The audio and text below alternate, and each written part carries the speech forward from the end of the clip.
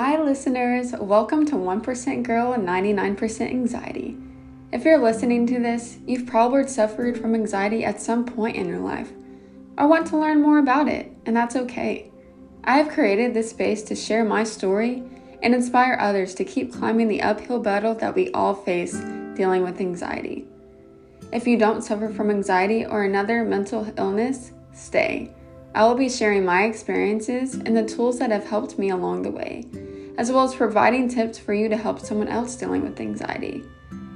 So who am I?